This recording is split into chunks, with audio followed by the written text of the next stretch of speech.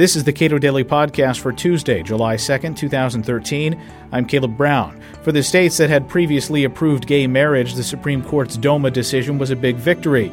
But there are political and legal obstacles still in the way for gay couples who wish to formalize their relationships. Jimmy LaSalvia is a consultant to the American Civil Liberties Union working on outreach at the state level.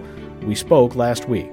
Well, I think that most constitutional conservatives like me have been of the opinion that this discussion about civil marriage for gay couples should be happening in state capitals and not on Capitol Hill here in Washington. And so I think that from that perspective, there's a lot of relief among conservatives that now in Washington we can focus on the bigger issues facing our country, while there's still the discussion happening among state legislators and on the ground in the states about marriage. The big, broader national issues are what Washington will be taking their time dealing with. You've just been hired by the ACLU as a consultant to do outreach to the Tea Party on this issue. What are you being asked to do, and what opportunities do you think there are? Well, I first am always of the opinion that you should work with people when you agree. And so the ACLU's effort will be the flagship effort taking place across the country, the largest effort to pass same-sex marriage in the states. And so I will be working with them to talk to grassroots conservatives and Tea Party activists. And the truth is, everybody in America, including grassroots conservatives, have gay people in their lives. And so they're thinking about this issue differently.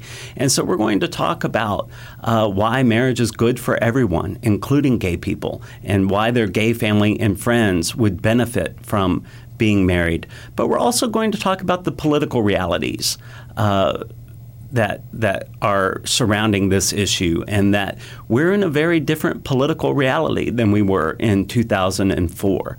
And the majority of Americans have come to support same-sex marriage. So we'll be talking about why marriage is important, but we'll also be talking about the political landscape. If you were to argue to a Tea Party conservative right now, say, hey, you should be for this, what do you tell them? Well, I would personalize it to me and to their family and friends about why marriage is good for people and why we should want everyone to be married.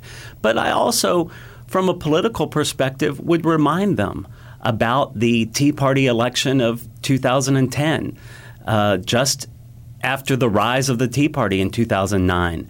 That message was about the size and scope of government and the spending in Washington, and that's the message that unites us, and that we shouldn't be fighting about gay marriage, that we should concentrate on the issues that unite us. So even if you don't support the effort to legalize civil marriage for gay couples, let's take our energy and focus it on the areas where we agree. Walter Olson has done some digging here at the Cato Institute into the electoral results of the election of 2012, where you had on the ballot both a presidential election and a gay marriage amendment.